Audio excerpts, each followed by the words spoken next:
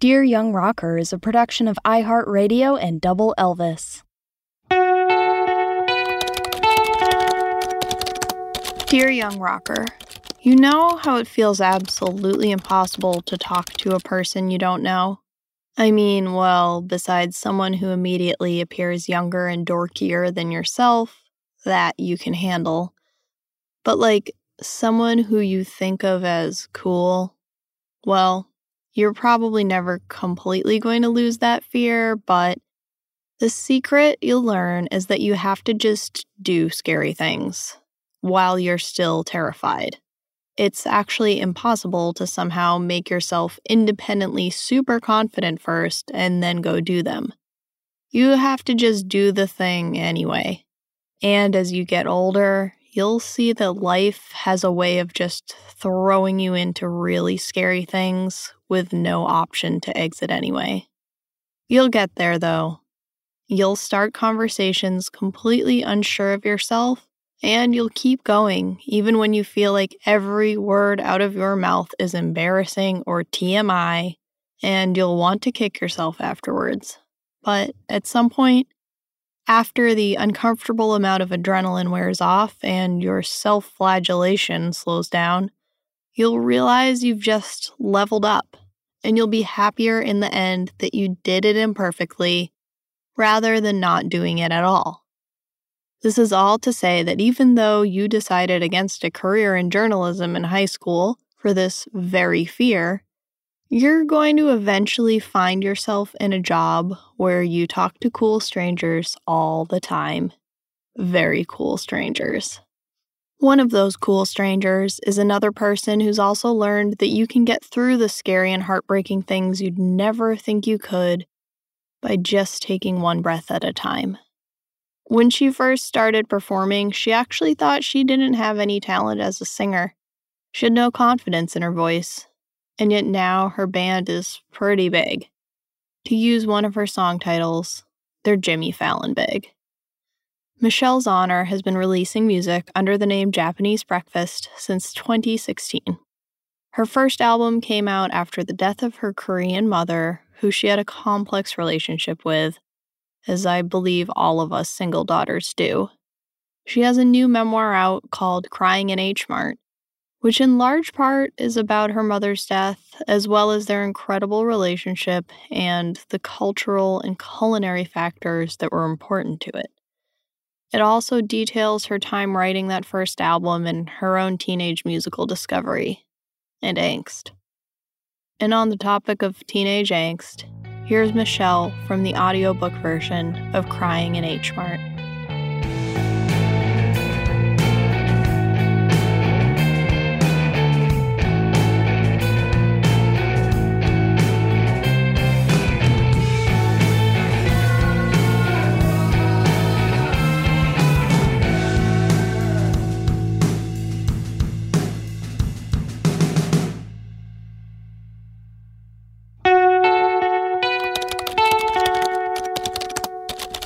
By the second semester of 11th grade, what could have passed up to that point for simple teenage angst had begun to escalate into a deeper depression.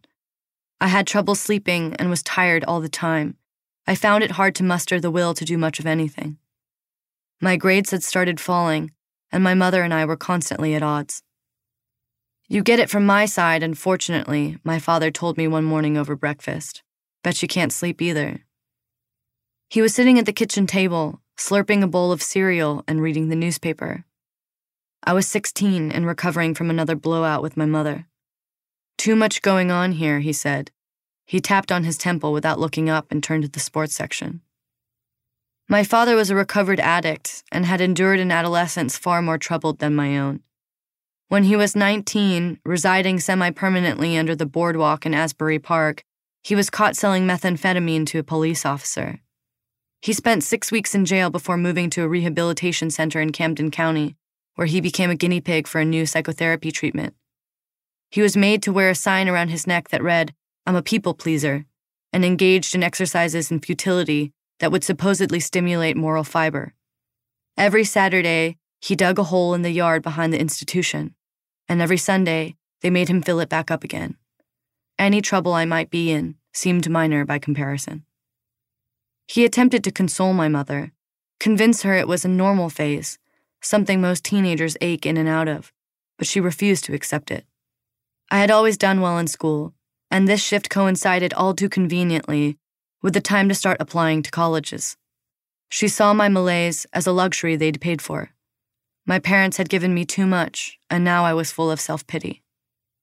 She doubled down, morphing into a towering obelisk that shadowed my every move. She needled me over my weight, the width of my eyeliner, the state of my breakouts, and my lack of commitment to the toners and exfoliants she'd ordered for me from QVC. Everything I wore was an argument. I wasn't allowed to shut my bedroom door. After school, when my friends would head to one another's houses for weekday sleepovers, I was whisked away to extracurriculars, then stuck in the woods, left to grumble alone in my room with the door left open.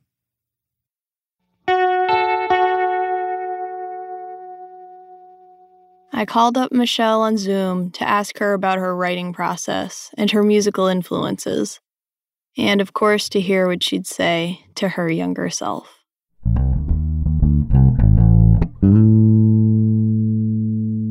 Michelle, hello. Hello. Thank you for being here on Dear Young Rocker. Thank you for having me. So you just wrote a book, or you wrote a book a little while ago, but it's coming out. It's coming out tomorrow if you're listening to the episode today, April 21st, or it's already out if you're listening to it any other day. And it's called Crying in H Mart, and I've been loving it. Thank you. Thank you so much for writing it. There's so many reasons I like it. First of all, it's well written, it's compelling, it's an important story for so many reasons. For one reason, which really has to do with this podcast, is that there's not a whole lot of women rock musician memoirs in the world. There's a handful, but they're all sort of like super duper famous people kind of thing. And they're all some of them are very ghostwritery. They're just kind of about the music career. Some of them, like Carrie Brownstein's book, is a little more writerly, and I really, really love that book. But I've always just sort of craved like more just like life stories from women who play music in the world, because sometimes it feels like the media doesn't know we exist. It's like rock star or you're a mom and a homemaker. There's so many women who just play in bands on the weekend like me, or in some area of like touring on some level. And we need those stories. I'm so happy your story's out there. And the mother-daughter relationship as a fellow only child who's a daughter of a mother who's very, into appearances and had put a lot of stress on me in that regard as a kid. Like, I felt really seen, and you expressed things in a way I still haven't been able to. And I mean, the insight where you're at, of course, you've had more reflection and you've been able to write about this a lot. So, you have that wisdom, and it just felt good to me. Like, I finally had that, like, sister I've always looked for who's, like, been through those moments, because it's the kind of thing you don't really want to, like, talk to your friends about so much, and you always kind of wish you had someone else with you. So reading your book really did that for me. And we're the same age. We're, like, 4 months apart. So similar, like, musical influences growing up. And the food writing elements are incredible, but this podcast is not about food, so we probably won't talk about that. But yeah, great restraint in your writing too. The worry as a memoirist. I wrote Dear Young Rocker as a memoir, a full-length book originally. And so I know, like, how hard it is to have restraint, and it takes a lot of editing, and you worry about sounding like you're complaining about your parents or whatever. And you don't even approach that line. You have, beautiful restraint. You never tell us how we should feel. You just kind of put us there. You paint the picture. So really well done. And I appreciate how much work it is reliving trauma, like reliving all these hard things and seeing your family as characters. It's a crazy amount of work. So I'm so glad this book exists and that you were able to do it. Thank you. Yeah, you're so welcome. So my first question will be, what was the process for you of, like, deciding to go for a full-length book? How did you have, like, some reason you felt like this book had to be in the world, and, like, what was that for you? I think that it came in stages. It started as an essay in 2016. And I'd actually never written nonfiction before. I studied creative writing in college, but I had only taken fiction courses and really enjoyed fiction and thought that I might write fiction someday. But yeah, I just never thought. I always felt that there would be like too much pretext in my life, largely because like I'm mixed race and like I didn't want to write these like, you know, meandering ruminations on like identity, which I ended up doing anyway. But I wrote this essay in 2016 called Love, Loss, and Kimchi. And I was like working in advertising at the time. And I was at that point in my life when I was 25. My mom had just passed away. And, you know, I had been trying to make it as a musician like pretty much since I was 16, but I mean really trying to make it in like for like the entirety of my early 20s probably. And you know, like there's that whole like, you know, everyone knows about like the struggle and that you have to like really pay your dues in the world of music, and I was like really willing to do that for a really long time, and I slept on floors for many years and like played to no one and you know would quit my, you know, like go on tour and get fired from my job and have to like find another job as a waitress. And you know, like after my mom passed away, I was like, you know what, you gave it your all, like it's not working out for you, it's time to set it aside. So I got a job in advertising and like pretty quickly found that, you know, I was pretty miserable, but like, you know, was not willing to like fully accept it. But I felt very unfulfilled. I would work all day. I would work from like, you know, 8 to 8. And then I would leave work and just feel like I didn't do anything. And so I would either mix the record that I had been working on shortly after my mom passed away. And I also started writing this little nonfiction essay about this woman, Mangchi, who is this like Korean cooking vlogger. And I just thought it was a cute story. You know, after my mom passed away, I just found myself like cooking a lot of Korean food. And, you know, it was just really comforting for me to like remember her in this way. And like, it was kind of like this like little Korean Julia and Julia where I was like using this like YouTube woman to like, you know, navigate my grief in this like very charming way. And so I wrote about that experience. And I submitted it to every literary contest that didn't have an entry fee and like all of these food blogs, and like no one wanted it. And then like 9 months later, I found out I won Glamour Magazine's Essay of the Year. And I totally forgot that I had even submitted to them because I had submitted so many different places.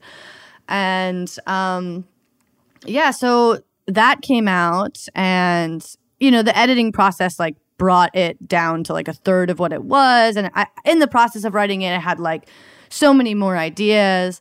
And then when it came out, I had a number of like agents approach me about, you know, this looks like a book. Like, is that something that you're interested in? So I feel like that was like the first time that I had this sort of like validation and encouragement to maybe like think about it. So it kind of started there. And then my band started taking off, and we went on tour in 2017 in Asia for the first time.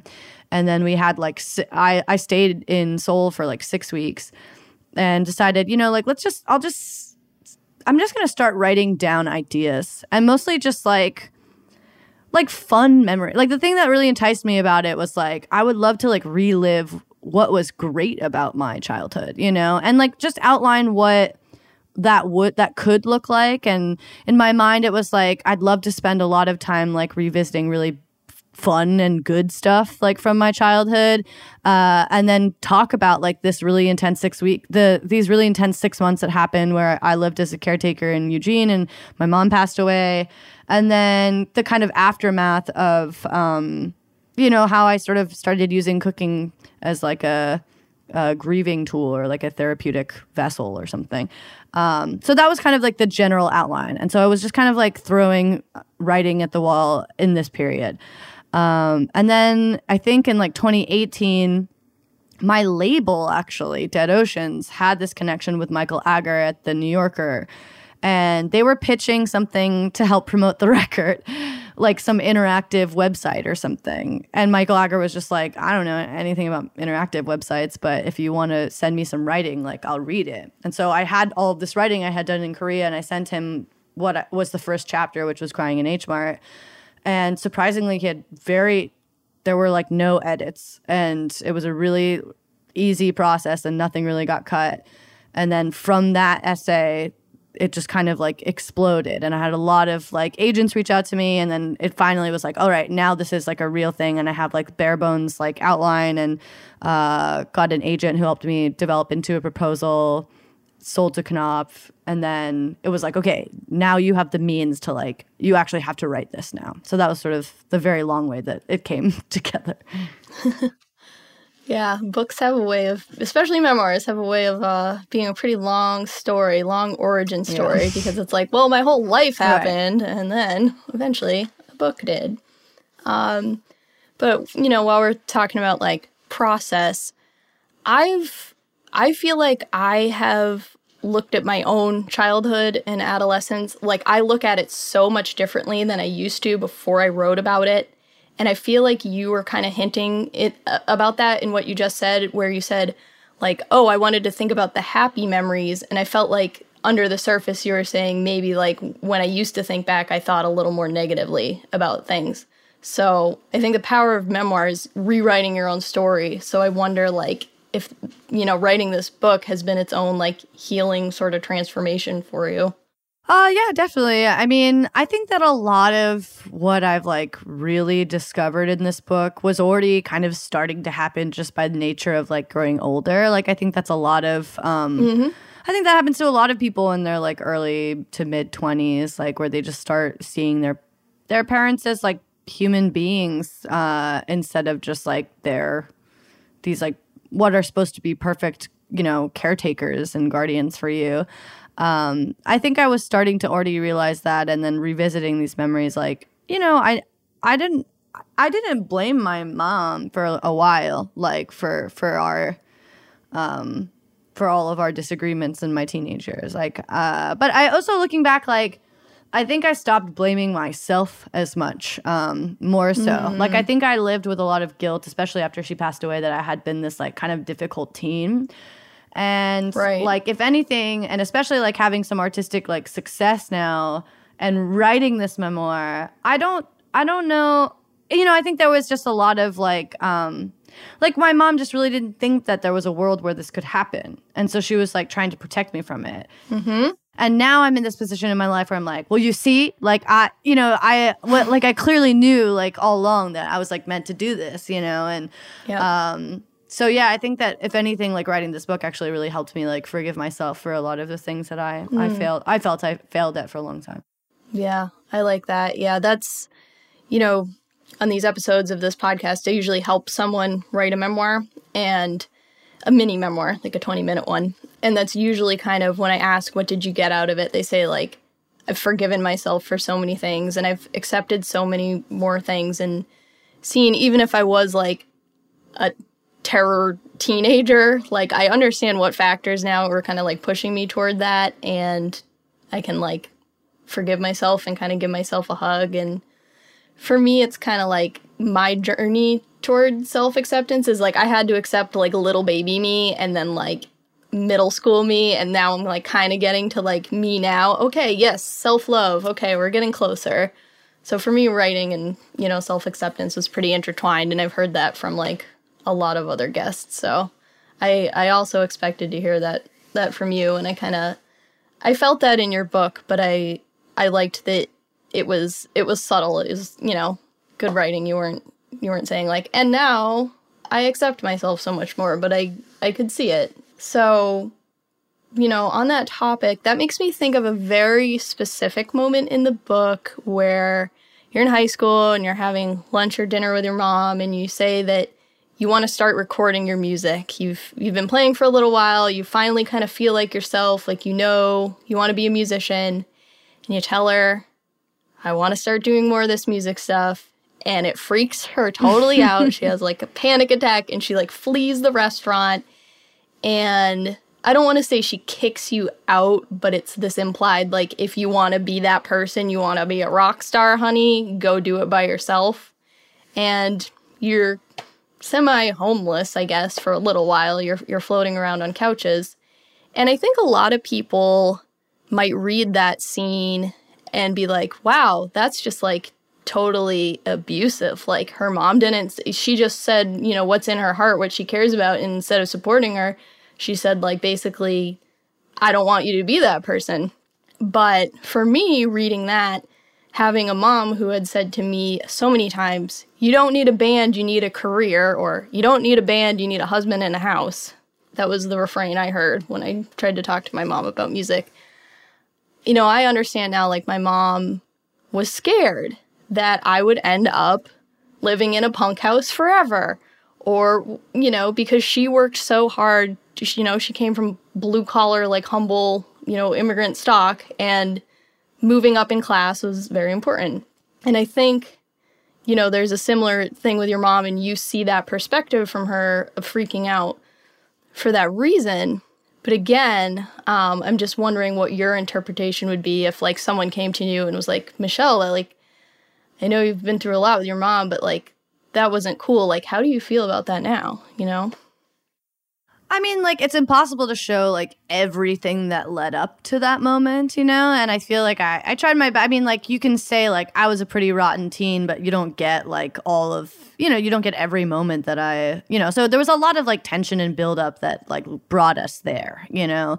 I think that she was probably, you know, I'm only going to be, like, defensive of my mom now. At the time, of course, I was like, this is abuse, you know? And, like, I'm, you know, like, homeless, like, teenager, and, like, I don't need you. But I had really brought myself to that point. At that point, I was also like, I want to be on my own. This is great, you know? And then I did that for a couple of weeks, and I was like, this sucks. Like, why? You know, like, after you sleep in the punk house for, like, 2 weeks and, like, have no money and, like, are hungover all the time and, like, miserable and no one's looking out for you, like, you're like, man, I am maybe walking away from a lot of really good stuff here. So, yeah, I mean, it's hard to say. I understand. I think that she was, like, at her wit's ends and didn't even know, like, had tried everything in the book to try to steer me in a certain type of direction and was like, all right, like, I don't know what else to do at this point except for, like, really show you what it's like if you want to, like, live on your own without your parents' help. And, you know, it accomplished me, like, definitely coming back with my tail between my legs a bit, for sure. But, you know, I think a lot of, like, there's some people that maybe, like, don't go through that in their teenage years. But I think that, you know, if I ever were to be a mom, like, I think that you just at some point, like, you just try everything, you know, and then you're like, okay, well, you know, there's this now. And it was a very much, like, last resort thing for her, I think, and we had just reached a breaking point that got us there. Yeah. So I'm sure it's part of the whole difficulty of taking lifetimes and reducing them to a bunch of sentences or a paragraph and moments that always have so much under the surface stuff. Like, taken at face value, if you, like, just wrote the headline of that article as that story as, like, a tabloid article, mom kicks out teenager for wanting to play music, right? But when you see the history and you understand that moms get fed up, you know, she was looking out for you, right? Yeah. Right, in her way. But I do want to start another podcast someday about mother-daughter relationships, and you're welcome to be part of that. Great. Let me know. But since this is about music and, you know, coming of age and teenager stuff, so like I said at the beginning, we're like the same age. And I was so excited when you mentioned Karen O in your book, because there's at least two, maybe three other writers this season who mentioned Karen O, like, changing their lives. What did you feel when you first saw Karen O? Yeah, I had two, like, immediate I mean, like, this was, like, right around the time that I feel like I was, like, really forming my own musical taste. And a lot of it was rooted in, like, Pacific Northwest indie rock and bands like Elliott Smith and Modest Mouse and Built to Spill and those types, and Mount Eerie and K Records bands. And then, you know, around this time, like, I was, like, getting to be friends with more musicians and people who were big music fans. And I had this friend who had a DVD of the Yeah Yeah Yeahs playing live at the Fillmore, and, like, just seeing this woman, like, bound across the stage to, like, start Y Control and then, like, fake choking herself with the XLR cable and deep throating a microphone and spitting water everywhere. And I'd never seen anything. I mean, I'd never seen that level of showmanship in like a man. So it was just like, you know, so I just immediately was like, I want to do that. Like, how do I do that? And then I had this other, you know, I found out that she was half Korean, and it just felt like an unreal connection, you know, like it felt like, you know, that's me. Like, I need to know her. And then I had this other like kind of like scarcity like mentality, which I talk about in the book, which is like, you know, oh, if there's already like one Asian woman that's doing this, like that like there's no more room for me now. Like, is that it? Like, have I missed my chance? Like, she's taken that spot. And in retrospect now, it's like such a ridiculous sentiment, because like how many like white dudes have seen like the Strokes and been like, oh, that's it for me. Like, I guess there's no more room. But yeah, I definitely had those like two very conflicting thoughts. And like, you know, I mean, I still love the Yeah-Yeahs. I think that like not only just like her being a woman in a band and her being half Korean and being able to relate to all those things in such a deep level, like I think her career is like so fun. I mean, they are legitimately like just one of the coolest, like most stylish rock band. And I don't mean like stylish like in terms of like fashion, but I mean, I just think that they have like such a unique, like, you know, a Yeah song, and you know that it has like this grit and like real like, you know, punk spirit that just like wakes something up inside of you. Just it sounds cool. Like that's like what rock music sounds like. It sounds cool, and you couldn't see like three cooler people on a stage like making, I don't know, just like totally incomparable music. And on top of that, like having this breadth to be able to like make, you know, also these like really like heart-wrenching ballads. And I just think that like her scope, like just like her ability to like be the most like in your face, like like incredible, have this incredible showmanship and be like the coolest punk, like is also able to like make you just like fall apart with her ballads. And she has like such a playful spirit and such an amazing creative imagination. Like I think her career is like such a model for like what I want to do, certainly. So were there other I guess rock or music role models for you at that time? Like who was your like biggest obsession around like age 15, 16? I mean, Karen O was definitely up there. I also loved Metric and Emily Haynes' project. I thought Metric was another one of those bands that were so cool, and I loved Emily Haynes' like solo album, and just thought, you know, I think she's like felt she was a true literary artist, you know. I loved Rilo Kiley and Jenny Lewis. She was like such a huge, like, you know, just like, indie role model. And I loved, I just loved indie rock, you know. I loved like dynamic rock music with like lyrics that felt like they had real depth. That was like my bag. And do you remember the absolute first ever song you wrote? Oh yeah. It was I had this really horrible like folky acoustic project, and I wrote this song called BFF. That was just so cutesy and terrible. Another, like, during this time, like, the anti-folk movement was, like, really a big thing. And so, like, there were artists like Kimya Dawson and, like, I don't know how Joanna Newsom got, like, lumped into this, but I also loved Joanna Newsom. And at the time, I was, like, I just never felt very confident in my voice, my singing voice. I never did, like, choir or anything like that. And so I felt like with musicians like Kimya Dawson, who had this kind of, like, or any of those K Records bands, like they had this kind of like talking style, you know, and it was this kind of like cutesy, very personal talking style. And then on top of that, there was like Joanna Newsom, who had this like really weird, very high voice. So I was doing this thing where I was like kind of combining those two things, and was like, I don't have a normal singing voice. I will just like sing really high and kind of talk, you know? So that's what I started doing. And then, you know, I was like 16 years old. It was like before I had any kind of like romantic relationship in my life. So I wrote about my best friend. Basically like dates I would go on with my best friend and how much I loved hanging out with my best friend. That was like the first song that GCD, you know? It's all you needed. Yep. I love that. Okay, so yeah, in that same passage where you talk about Karen O, you say, I didn't personally know any other girls who played music. I didn't know there were others like me struggling with the same feelings. So, like, those two sentences could be, like, the mission statement of Dear Young Rocker. Like, we're here for those kids who are in that place now. We're like, are there others like me? And we're also here for people who felt that way 15, 20, 30, 40 years ago who still need to feel like there are others like them and kind of go back in time and hopefully get the message across. So in that spirit, I'd like to sort of end our interview with having you do like a mini on the spot Dear Young Rocker letter. So what I'll have you do is kind of like really just picture little Michelle sitting right in front of you, and she sees you walk in, and I don't know if you are exactly the same person, or maybe to her you look like an older sister or something like that. And she's like, what should I know about life? Like, am I going to mess it up? You know, is anything good going to happen? Is anything bad going to happen?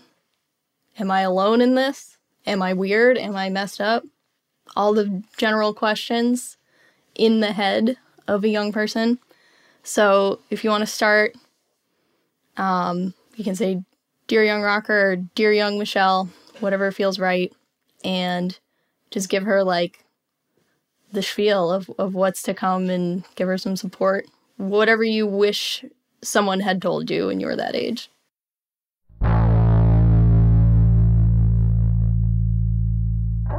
Dear Young Rocker, the people around you that are peaking in middle school and high school are going to end up being the most uncool people as adults. It is absolutely the worst thing to peak at middle school and high school. And I know that it seems like all you want to do right now and the most enticing thing is to like be like these young kids who are peaking now, but just know that every single person that I have ever known to have peaked in high school and middle school are like total losers now and are completely miserable and have no direction with their lives.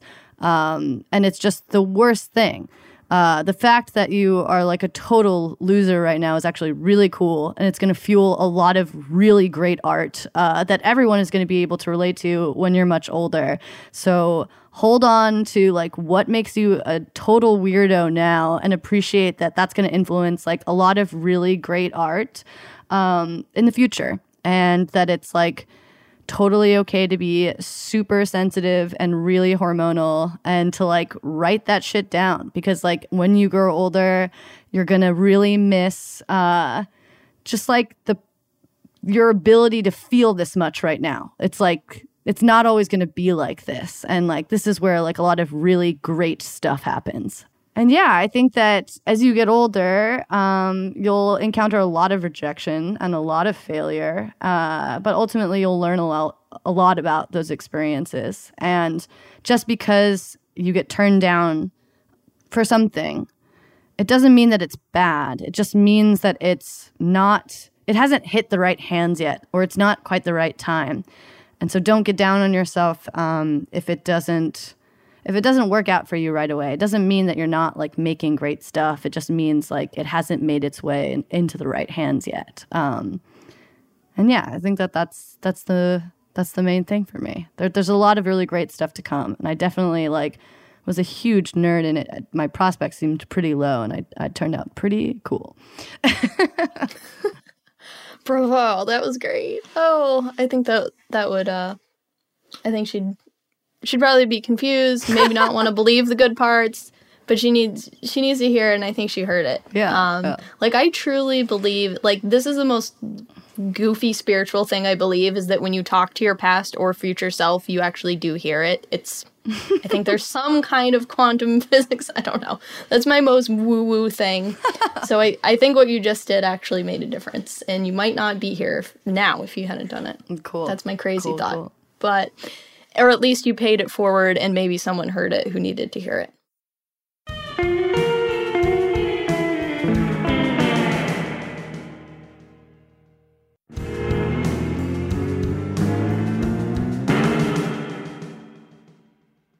please do yourself a favor and pick up a copy of Crying in H Mart. And for gosh sake, check out Michelle's music if you haven't yet. Her new gorgeous album, Jubilee, is coming out on June 4th via Dead Oceans, and you can hear some of those songs on her recent Jimmy Fallon performance.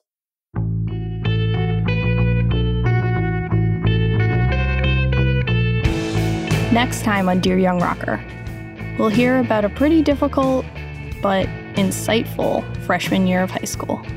Turns out, Doc Martens can change a lot.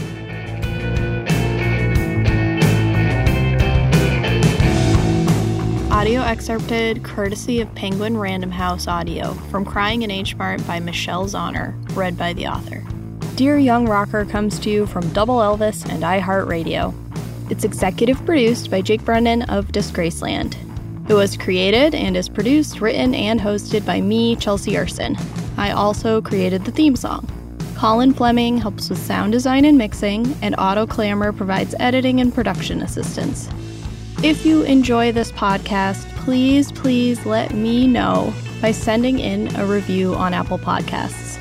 You can also hang out with me virtually by following @DearYoungRocker on Instagram. Please do not hesitate to send me a message there, and also follow Double Elvis for news about all of our new cool music podcasts. And if you'd like some snazzy DYR buttons or a t-shirt, go to doubleelvis.com/shop. As always, the best thing you could ever do for this show is to share it with someone who you think would like it, or just everyone you've ever met. Thanks, rockers.